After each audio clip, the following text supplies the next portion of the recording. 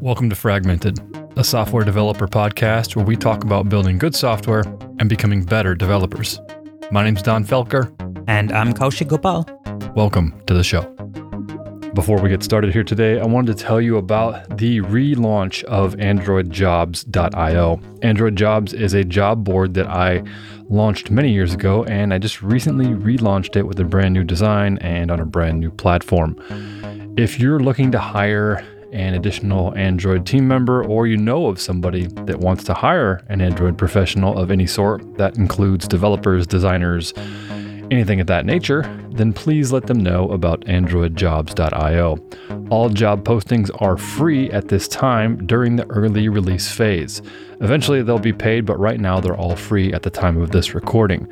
So please go to AndroidJobs.io and you can post a job for free, or if you're looking to see what other jobs are available, you can also go there and plug your email address in, and we'll start emailing you here very soon, letting you know weekly about the new jobs that are available on AndroidJobs.io. Again, check it out at AndroidJobs.io.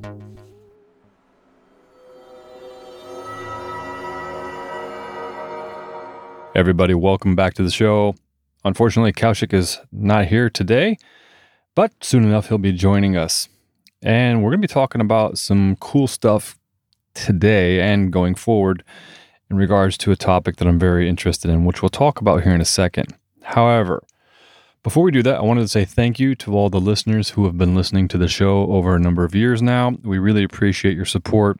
That's the big reason why we're still doing this. And if you're just joining us here on Fragmented as a new listener, thank you for joining us. We are a software podcast and we talk about all things software related. Now, if you do go back further in our catalog, you will realize the first 150 to almost 200 episodes were all mainly Android based. Kaushik and I were in the trenches Android developers, as we said early in our episodes, and we wanted to have a show to talk about that. However, as things progressed, in both of our careers, we found ourselves doing far more than just Android. Half the time I might spend my time in Rails, or I might spend it in Node.js or React or TypeScript or Python. And the other part of it I might spend in mobile, which would include Android, sometimes Flutter, sometimes a different language. Kaushik works with his own set of technologies as well. So we felt it only necessary to broaden our horizons and talk about other things. Which brings us back to our current topic today. If you've listened to this show for any length of time, you'll probably have realized that my favorite book of all time for software is called Working Effectively with Legacy Code. It's a book by Michael C. Feathers, also known just as Michael Feathers. And this book was really life-changing for me when I first started reading it. And I think I picked it up when it first came out back in 2005 or 2006, whenever that was. And the thing that was really interesting to me that really made me pick up this book were the chapter titles. Now, for example, here's some of the chapter titles that just to tell you about how you might find it interesting too. Again, this book is about working with legacy software, which is probably one of the most boring topics in the world if you think about it. Old software is hard to change. However, we all have to work with it, and it gets really annoying. But this book really shed some light on how to improve the software so you can start making changes and so forth. And so these chapter titles really hit home. So let's just talk about a couple of them here. Chapter number 6, the title is, I don't have much time and I have to change it. So I don't know about you, but that basically resonates with me. Chapter 7, the title is, It Takes Forever to Make a Change. Yep, been there. Chapter number 9, I can't get this class into a test harness. Exactly. Been there before. In chapter 13, this one is so good. This one is, I need to make a change, but I don't know what tests to write. I still feel like that all the time lately. Chapter 14, if any developer can, which is within the last 10 years, has run into this problem. Chapter 14's title, Dependencies on Libraries Are Killing Me. In chapter number 16, this is the one that's like, I think this is the one that kind of sealed the deal for me when I really was reading the chapter titles and made me want to pick up this book. And chapter 16 is, I don't understand the code well enough to change it. And there's a bunch of other chapter titles, which we'll talk about inside of here, and it just keeps going and going and going. But what I would like to do for the next number of episodes, and I don't know how long I'll go on for, is talk about some of the chapters in this book and what they mean and how they apply to you as a developer and your job and what you do for a living, the craft of software development. So let's just really hop right into it. Now, again, I don't know how long I'm going to go on and talk about these things, meaning I don't know how many episodes we're going to do. I may only do 2 or 3. I may do 5. I may do 10. I'm not sure. We'll see how long this moves on. And if you really like this content, podcasts like this, please let me know and I'll continue to do them. Just send me a message on Twitter or comment anywhere where we publish the podcast. It would be greatly appreciated. All right. So the first thing we're going to cover is very early in the book. I think it's like page 17 or 18 here. And it's known as what Michael Feathers describes as the legacy code change algorithm. And there's an algorithm that he lays out anytime you need to change anything in a legacy code base. And it's basically a 5-step process. And what I want to do in today's podcast is talk about the legacy code change algorithm and what it means in each step. So the 5 steps are: step number 1, identify change points. Step number 2, find test points. Step number 3, break dependencies. Step number 4, write tests. Step number 5, which is the final step, make changes and refactor. So as you might know, what the purpose of working with a legacy code is because we have to change the code. We need to make changes to it. We might have to improve it. We might need to add new features. We might need to fix a bug. We might need to handle some type of performance situation that has maybe popped up because of just maybe the data has gotten really large and we're not using an optimized way of processing that data. So the legacy code change algorithm here is basically a series of steps that you can go through to implement these various different changes. And then throughout the book, he talks about how you can use different techniques and so forth to implement all these different types of things. So let's just talk about each one of these briefly today. So number 1, we have identify change points. What does that mean? The change points really just mean these are the places that you need to make changes. Now, here's the thing.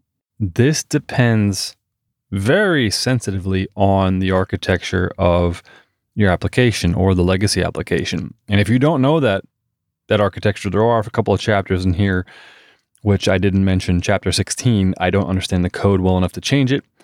And chapter 17, which is something we're all familiar with. Chapter 17 is titled, My Application Has No Structure. Also known as, in my words and many other words of other professionals, spaghetti code. So identify change points. It's a pretty short one. We're just trying to figure out where we need to make a change. Could be on a particular screen, could be on a web page, wherever we need to make it. So we need to identify where we need to make the change. Of course, that's going to be step 1, pretty small. Number 2, title is of the legacy code change algorithm is find test points.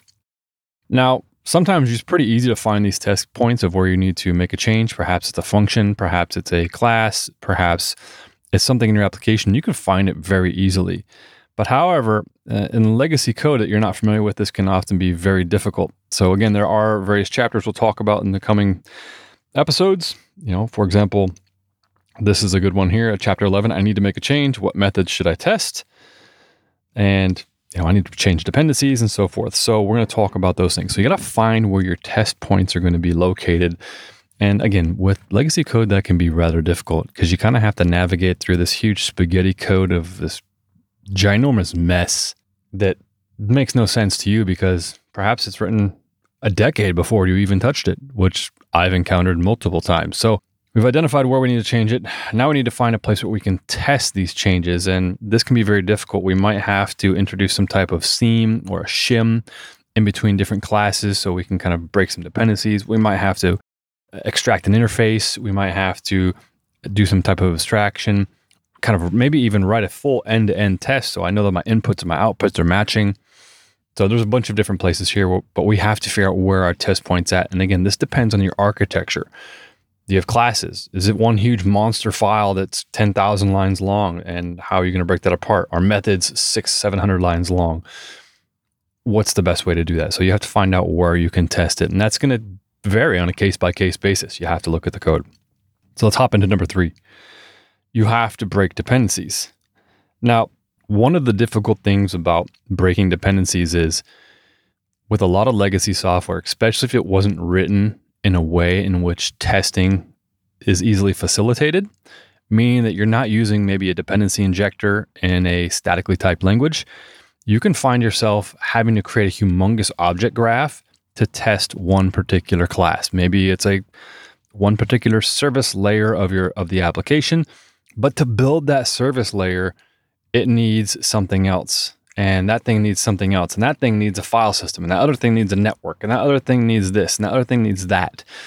So this is where it gets really hairy. This is the real hard part here, in my opinion, of how can you break these dependencies so that you can get this thing under test. So which is our next step, which is writing tests. How can we get there so we can write a test? And chapter 23 of this book talks about this actually. It says, how do I know that I'm not breaking anything?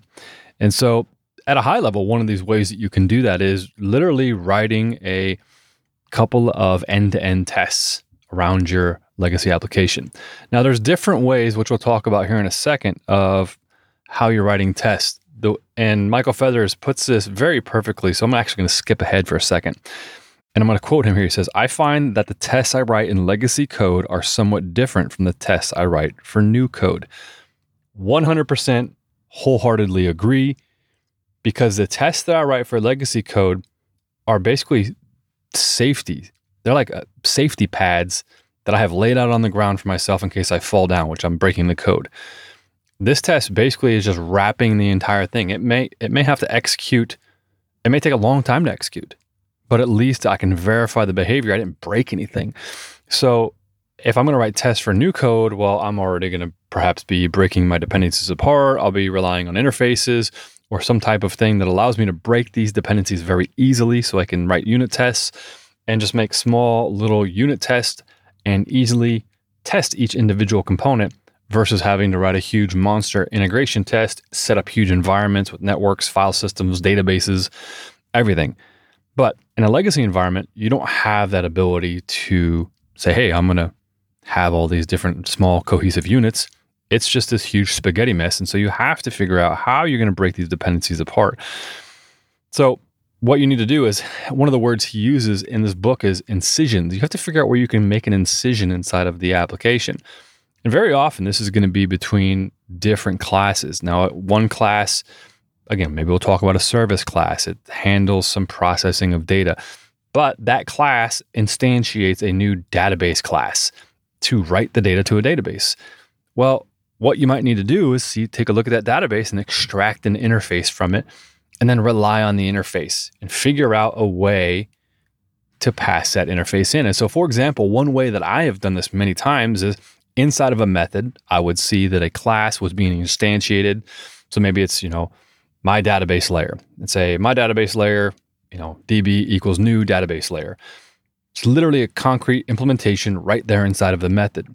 How do I break that? Well, I might go to my database layer and extract an interface on it. So I might use the tools in IntelliJ or some other platform, extract an interface off of that. Then back in my other class that I'm trying to wrap a test around, I might go up to a constructor and then rely on the interface. I might have a field, say, hey, here's the interface, be called maybe my database layer interface. I'm just going to use some random name here. And then inside of the constructor, when the constructor instantiates, I would pass in a new instance of the database layer. So now anyone who's calling into it would then by default use the instance just built inside of the constructor. However, if I want to write a test for it, I could have an overload that allows me to pass in a different instance, which then I could use some type of mocking library, or I could use a fake or anything like that, my own custom object that would allow me to test without having an actual database up and running. So that's actually one of the examples he actually covers here in the book. And to tell you the truth, that's where I learned it, was right in this book. So these type of dependency problems are going to show up all over the place. And I've talked about this the longest so far, simply because it's one of the most difficult areas, because you'll find one class relies on another class or relies on another class. And you really have to act like a surgeon and figure out where you're going to make this incision inside of your code to kind of break this dependency chain so I can figure out how I can write my tests. So that's going to be the biggest one there, is finding a way to break these dependencies apart. Now, I'm not talking about dependencies on libraries, though you may depend on a library. And if you are depending upon a library, well, what do you do then? Well, what you can also do is you can create what's also known as like a gateway type pattern. And there's a couple of names for this. It could be called a facade, could be whatever. I like to call it a gateway. And what a gateway is let's say that you're using a class and it has a bunch of static methods on it, right? And it's from another third-party open source library, and it just has static methods. You call on it and it does something. Those methods may go out to the network. Problem is, that makes it very difficult for you to do anything because those are static and they're almost impossible to mock out in some statically typed languages. So what I'll do is actually create another class, and I'll call this my database layer gateway. Let's say that was, say our database layer was all static calls. And this class, my database layer gateway, has an interface on it that basically has the same exact methods. And what I'm really doing is just creating a wrapper. That's all I'm doing. I'm wrapping the existing static gateway and kind of replacing that code in there. It's still calling the same exact code, but now I am kind of wrapping it around an abstraction that I can then later provide a fake or a mock for to allow me to do that. So you'll start to find a lot of similarities between these approaches. Now, that doesn't mean that you're eventually going to leave that gateway in there. You may refactor it later, but these are building blocks. These are steps from you getting your code, which is in a legacy format, into a much more maintainable format, which is testable. All right, so we've talked about these breaking dependencies for quite a while now. Let's go to step number 4, which is write tests. And to reiterate what I said before, Michael Fetters, in quote, says, I find that the tests I write in legacy code are somewhat different than the tests I write for new code.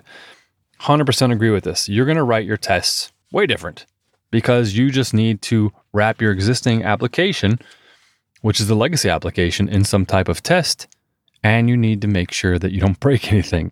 And so whatever way you can accomplish that right now to get that job done is what you might need to do. Now, it might not be the prettiest thing in the world. It might not be the best thing in the world. And what you also have to realize is you're probably going to throw this code away pretty soon, simply because this is just a safety harness right now for you to allow you to make a change until you can decide to refactor even more later, which then will allow you to create a better architecture so you can start writing better tests, more unit tests. And then eventually, once everything is wrapped up and covered, you can then finally get rid of that huge, archaic, big mess that you created that tested the legacy code in the first place, because you already have it tested with all the other, perhaps, units and so forth. So this brings us to number 5. After we've written our tests, we can then verify. We run our tests. We can see the state that's happening. We can verify things are happening. Now, finally, this is where we can make changes. So step 5, make changes and refactor. Now, Michael Fetters recommends using the TDD approach. TDD does have its validity. I do believe in a lot of TDD's principles. However, there are cases, in fact, many cases, where I don't know what I don't know. And that's one of the things that's hard about TDD is I don't even know where to write the test because I don't know what I don't know yet. And so this is where a lot of integration tests can come in, or end-to-end tests can come in really helpful in a legacy code scenario. I can write a test that covers all that legacy code. And then eventually, as I start becoming more and more familiar with the legacy code, I can then start breaking it apart into more manageable chunks and writing tests around that. So it's kind of a familiarity thing. If I don't know what to test or how to test it yet, I might just kind of have to play with it and just start experimenting. Now, my original test that I wrote to verify that the behavior still works, that's going to catch all of our big problems. So here on step 5, you're just going to make your changes. And then as you're making these changes, of course, you're going to write your new code in a method that's going to allow you to test them. Now, you might be extracting interfaces, creating more abstractions, introducing maybe dependency injection. Of course, I don't advocate making too many changes at once because that can just be risky in itself. But you're going to write some good code and you're going to start moving your application towards a better structure. Now, you want to do this in baby steps. And this is exactly what he quotes right in the book.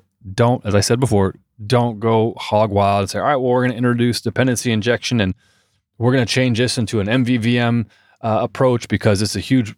No. That's way too much.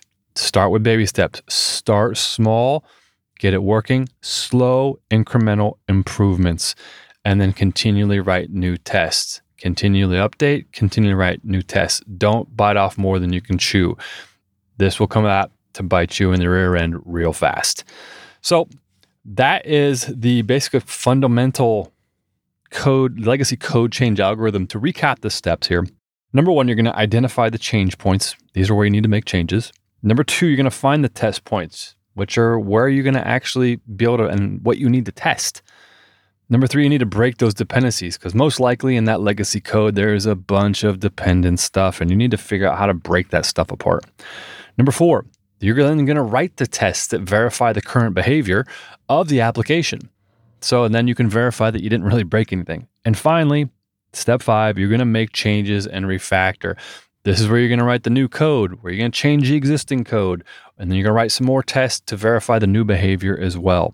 So that's the legacy code change algorithm. That's kind of the basis for a lot of what you're going to see in working effectively with legacy code. Again, I'm going to talk about all different types of things. This is one of my favorite books on software development in general.